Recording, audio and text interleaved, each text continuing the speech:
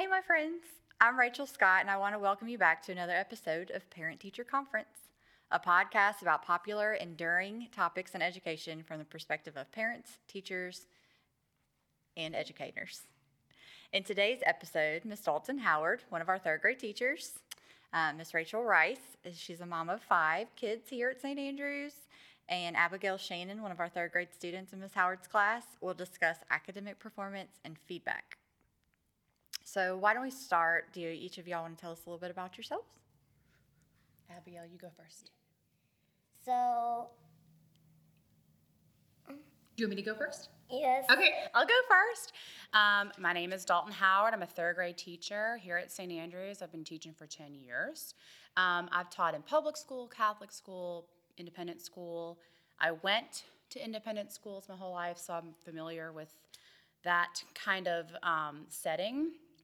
I love being here. I went to LSU for my bachelor's and got my master's in curriculum and instruction, and knew I wanted to be a teacher pretty early. It was pretty early on.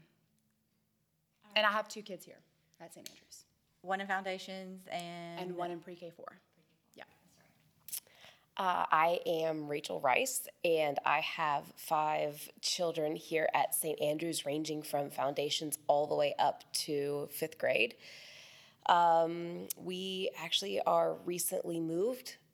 have recently moved to Mississippi and went to another school and moved here for a variety of reasons.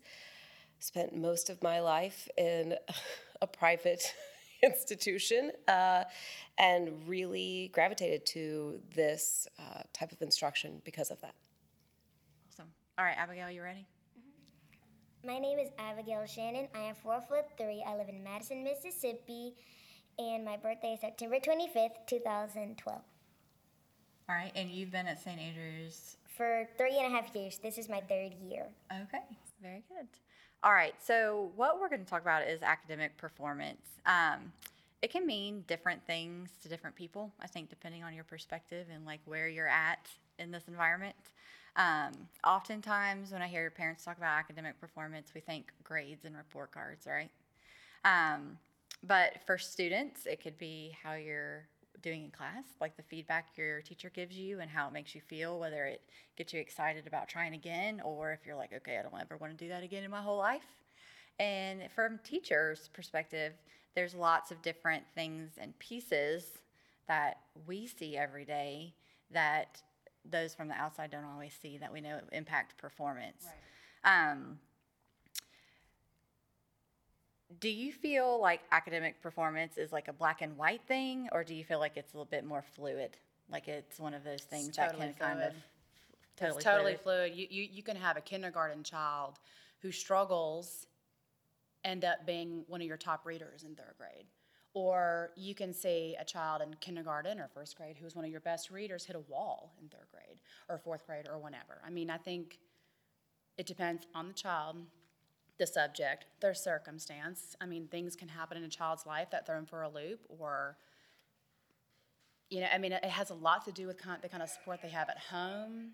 I think that children are developing at all times. They're gaining that independence at different times, too, and that independence usually comes with success in school, and I think it's totally fluid. Okay, as an educator, I agree Totally too. fluid. And I feel like there's a lot of different pieces to the puzzle that give us a good picture of academic performance. As a parent's perspective, when you think academic performance, what does that mean to you? What is the pieces that you look at as a parent trying to support your children? I think my definition has changed over the years.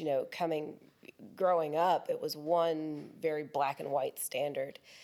And now it's really the importance to me is meeting my child where they are and knowing that I'm going to have one child, because they're all wildly different, who is just that academic child, and just those things come naturally. I'm going to have the other who, loves a particular subject. Maybe it's art, maybe it's science, and really thrives in that, and maybe not in the other ones. And I think the importance is finding what they love and encouraging that. And if they do their best and the best is an A, fabulous. If they do their best and the best is a C, fabulous. I think I was always taught that, when I was struggling, my mom would say, well, Rachel, what do they call the doctor who graduated last? It's a doctor. Yeah. And in the grand point. scheme Good of point. things, it doesn't matter. What matters is their mental health, their love of learning, and not squashing that. So I think academic performance is all encompassing and it's fluid, and there is no black and white anymore. You have grades, but grades don't tell the whole story. The A student could be suffering just as much as the C or D or F student. So. Abigail, what do you think? Do you think that your performance in school, do you look really at your grades, or do you look a lot at like what's going on in the classroom around you and like the feedback Miss Howard gives you and the encouragement when you're working? Do you look at grades or both? I like to look at my grades to see, because like my main goal is trying to get like mostly A's and M's, because I'm trying to be like that kid, the kind of kid who knows how to get her stuff done. Maybe not always on time, but at least she gets it done. So I like to look at my at my grades, and I look, and sometimes I see an M, sometimes I see a B, sometimes I see a C, sometimes I see an A. But at least the good thing is that I never really get an F. That is a good thing. But do you feel like you're always doing your best? I try to. That's what counts, I think. I agree. Most definitely. Abigail really steps up pretty much on a regular basis. How does academic performance and like how you address it in the classroom and as a parent differ from those higher performing students versus the lower? Like, how do you foster that and encourage it? I know you mentioned, Rachel, like meeting them where they're at, but what does that look like going forward? I think it depends on the age. I'm going to jump in. No, I was expecting you to jump. In my experience, the children who are familiar with struggling academically typically, not every time, but often have already experienced perseverance. So taking a second look at something is no skin off their back. And if they've struggled before and they're familiar with that feeling, it's actually almost easier to be like, hey, let's take a second look at this, or whatever the case may be. Whereas a child who's just experienced nothing but success, when they get feedback that's not, hey, this piece of work is perfect, it's very emotional for them. Yeah. And I think you have to tread lightly when a very high performing child is struggling with something or needs to work on something and they weren't expecting that feedback. Right. I think I noticed that a lot in third grade. How they handle it. Mm-hmm. How they handle that feedback, because third grade's a big transition year. Mm-hmm. Huge transition. The independence expectation is very, very high, and our job is to get them ready for fourth grade, and giving them feedback and them being able to accept that feedback and use it is very hard. Yeah. They're very young. They're That's still a good turning point. very concrete. Developmentally of how to apply it. It's not just no, don't do this again. It's right. Okay, let's try this again, and how are we going to do it going forward?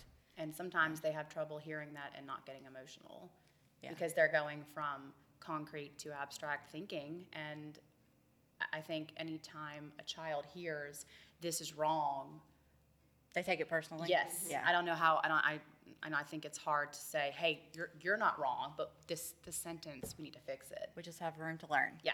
Right. I think I watched I have siblings who are 10, 12, and 15 years younger than I am. And my middle brother, but my middle brother was that high-performing, high-achieving student, like never got less than an A. And I remember hearing he got less than an A and had a breakdown. And he was in upper level school. He wasn't in first, second, third, fourth grade. And he got his first B, and he had a literal breakdown over the fact that he wasn't perfect. I mean, this is the kid that he went to Andover and had like a 5.1 or whatever that insane average is.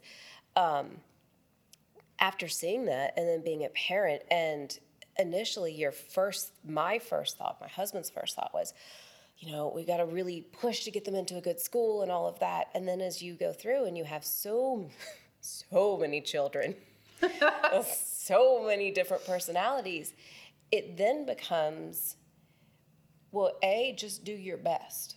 And regardless of what your best is, grade-wise, we love you.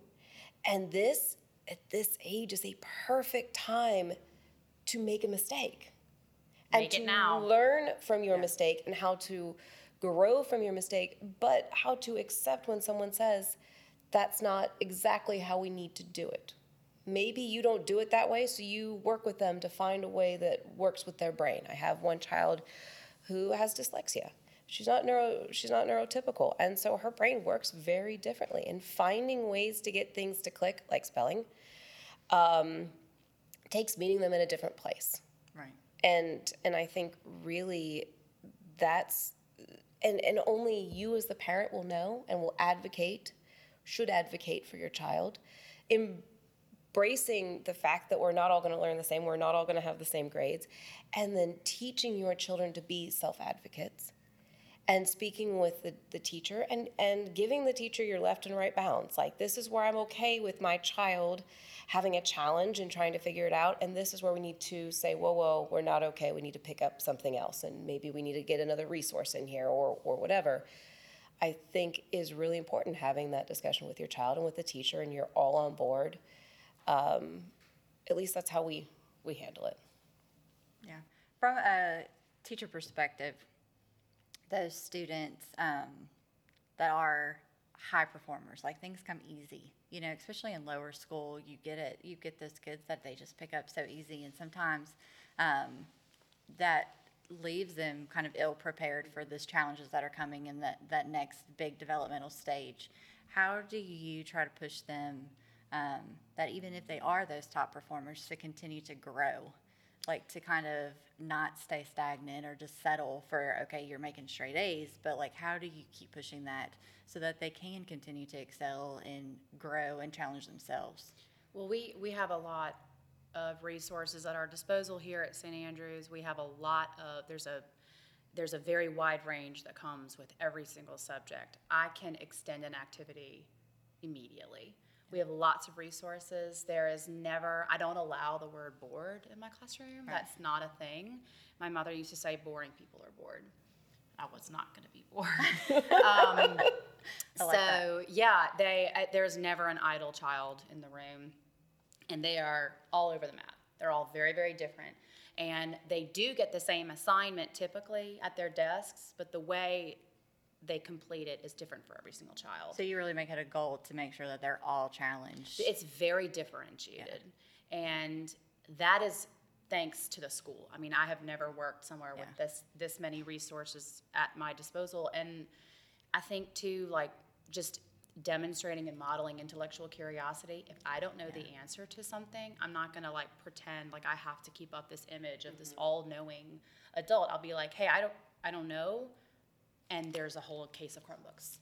Right. And let's use the skills that we have to look that up, to find the answer, because I want to foster that curiosity and model, I don't know. The smartest people I've ever met are able to say, I don't know.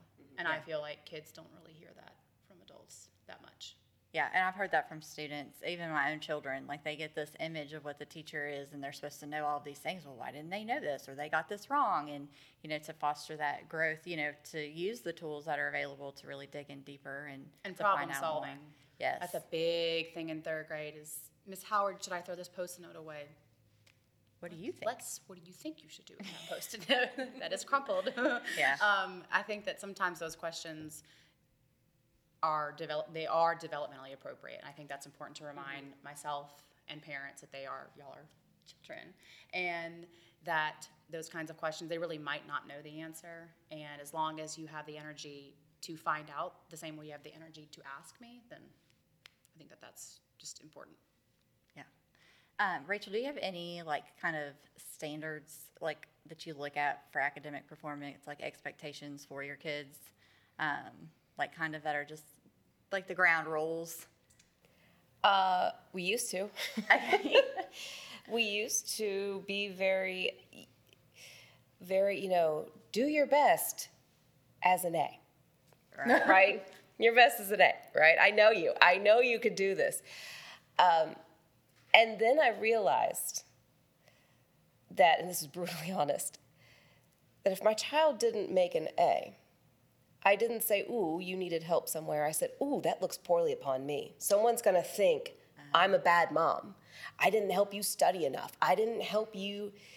And that's been a really hard pill to swallow, to acknowledge that, because what they do at school and how they learn isn't a reflection upon me. And sure, there are things, whoops, I forgot, you're supposed to study for that test. That's a problem, right? But I've got 5 kids. I'm not going to remember who had a test today, tomorrow, the next day, and did we all study. But what we do try to do is instill really good habits, because those are going to be more important than your grade in the long run. So what do you have for homework today? Oh, I have my spelling sheet and a math sheet. Okay, well, you have a spelling test. Yes. Yeah. So have we studied for that test? Well, that's not really homework. I'm like, but that is homework, right? So for each kid, it's different, right? For our child with dyslexia, she has a little bit of an executive functioning challenge as well. So we have to help her, and the school is phenomenal with its resources on teaching executive function skills and how to organize and what works for her. So that's really our standard, is our children being honest and communicating? Are they doing their absolute best? And when they don't perform at whatever grade we all expect, we look at why, and then we say, did it feel good? You didn't study. You chose other things. How did that feel getting whatever grade that was? And then they tell you, it didn't feel very good. Or, we had one who came home yesterday, Mom, I missed 5.5 on this and blah, blah, blah, and it turns out it's a B. And she's like, yes, I got a B on that test. Yeah. And that's what you want. She worked hard on that test. She got a B. She was proud of what she earned. She was very proud, and as she should be, because she worked hard in art. Yes. So I think that's really what we've learned, is the standard of, are they happy with their grade? Did they try their best? And are we establishing good habits? And is there growth? Like, right, yeah. Right? Like, that's, I feel like we're not staying happy at a B. No, and I think that's great. Yeah. Like, if she made a B and that's showing any sort of growth, I think that's great. Because we know children learn at different levels and different paces, and I think that, I would have, my parents would have thrown a party if I made a B. And I would have gotten in trouble. See, I would have gotten in trouble. Crazy. They would have been like, well, you weren't really trying your hardest. And see, I was doing that to my children, and I realized that that's not right, because they were. And what we've come to realize is we're all doing the best we can in the moment. And yesterday's moment, we had a whole bunch of different things going on than today's moment. Right. So maybe our best in the moment, it was just a really crappy off day. Do you feel like it's almost breaking some cycles, like some preconceived notions that we have about academic performance that we've just carried for so long that we're kind of getting, attention is drawn to it, and we're noticing that we need to break these habits? Or how you felt as a kid, right? I was... How about you, Abigail? How do you feel about your grades? I know you have set big goals, right? But like when things don't go quite like we want them to, maybe we're struggling with a new skill, maybe something new in math is really giving us some difficulty. How does that feel when you feel like it's not quite what you want? I don't understand it, because I don't know what an M means, and I don't know what an A means, and I don't know what a B means. Okay. I only know what an F means. And secondly, I try and do my best. I just look at the percentages Ms. Howard writes down. Like, Okay, so the numbers. yeah, for example, earlier today, I did poorly on my Mad Minute. It's like a math test, and you have to do it in like 5 minutes. And I was like going all over the thing, like, okay, 2 times, yada yada. Yeah. And then I write it down. multiplication. And I got like half the row empty, and I was like, it was 2%, and I was like, oh my gosh. I felt very bad, because I'm like, I could have done so much better on this. And don't ask me what letter it was, because I have no idea. I forgot. But you looked at that Yeah. percentage and you just knew. Honestly, you it was felt probably, I don't even think she maybe she wrote it, but all We I know do is that it letters probably was today. in We just gave percentages to see where we are with our fact fluency. And Okay. those are hard. They are hard. The Mad Minutes, which are very old school, we do them to motivate children to study their facts, and we're really in the thick of that right now. That's like we've done multiplication. We're really in the middle of that chapter, and I think that is their first real taste of independence. Learning, pulling out those flashcards, flipping through practice. those flashcards, and that's hard. That's another reason why third grade is It's hard. ownership. It is ownership, and I think that is so healthy for children, even if it means that they mess up and they make a mistake. Let that happen now, and not. I mean, if they're constantly being saved, and if they're being rescued from making mistakes at Yeah. this age, I've seen that Backfire. backfire. Yeah. When they get older. So Miss Rachel was talking about creating good habits. Do you have any really good habits that you use regularly that you feel help keep your grades, like do you feel like you're doing better at school? habits. Like with homework or studying? Oh, okay. Well, one habit for math is I go over my flashcards. I try and study, and another part for math is like hoping that I've studied enough, and I'm like looking through them. I'm studying and faith, and for spelling, I've actually spelling, like good handwriting, knowing how to spell things without dictionaries, runs through my family. My dad had good handwriting. My mom has good handwriting. My grandma has good handwriting, and if I do say so myself, I have good handwriting. Okay. You do. Have you practiced a lot? Thank you. You do. Yes. Yeah, very good. All right, Miss Howard, the last question for you. Okay. If you had any advice for parents or in students, like what would you wish that they knew about academic performance? Like we just came out of conferences, so I know that this is fresh on everybody's mind. What Yeah. do you want all of our parents to know as from a teacher Let perspective? them have responsibility. Let them mess up. Let them take ownership. They're old enough. They can do it now. And if they don't taste that ownership now, then middle school and high school, when the stakes are higher, I was just saying, I really wish that they would gain some comfort with letting them take responsibility. Like, let them remember their own library book. It's library day, every A day. So what should they probably be thinking about on F and A days? So in their assignment pad, I'm teaching them. I'm giving them lots and lots of tools, like our sheet protectors and our weekly spelling menus. They have to keep track of that in their blue binder. And we do that and design that for the child. Yeah. I don't want to know what the parent can keep track of. And we've all been at school. I'm trying to teach that child how to keep track of stuff. And if they don't do their monthly reading, don't sign their log. If they did not study their math facts, don't initial their assignment pad. Yeah. Let them mess up now, and it doesn't feel good to mess up. And I'm a mom. I want to save my children from Right, and every everything. mistake. Like what you were saying, like how Yeah. it reflects on us as parents. Yeah. Yeah. Yeah, my kid's not forgetting his library books. Like, that's how I feel. Right. Because then how awful is it to imagine your child is the one who can't check out books because they forgot their library books. So you're definitely putting them in his bag. Yeah. And I am guilty of that. And I think in third grade, we don't have developmentally inappropriate expectations. They're appropriate. They can do the work. And I really wish parents, and many of them do. I mean, I just think there's a lot of fear associated with letting go. And I say that as a mom who is afraid of letting go of a lot. So, but I don't know how to communicate that this is the safest time to let go. No, I think that's And good. I know it's early, but now is the time to do it.